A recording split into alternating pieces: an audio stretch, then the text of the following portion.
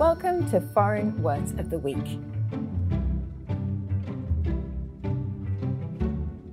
I'm Susie Dent, a lexicographer and etymologist who has been sitting in Dictionary Corner on Countdown for over 30 years, judging English words offered up by contestants.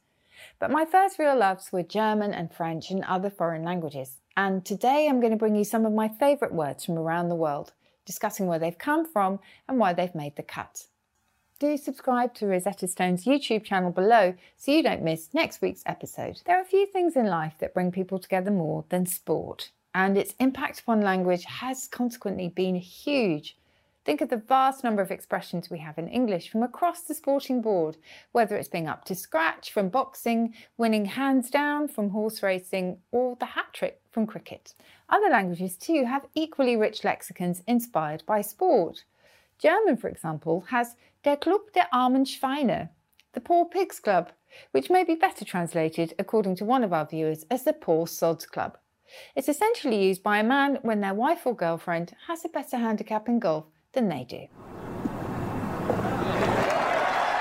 So many of our idioms, though, of course, come from football, which inspires passion and fanaticism like nothing else. As the Scottish football manager Bill Shankly put it, some people think football is a matter of life and death. I assure you, it's much more serious than that. Ventre mou.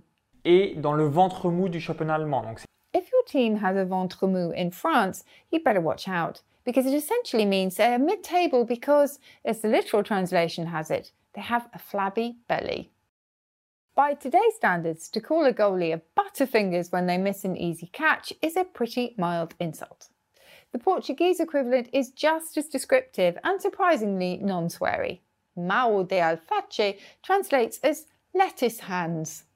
Hoisin boa. Ever seen some seafood soccer?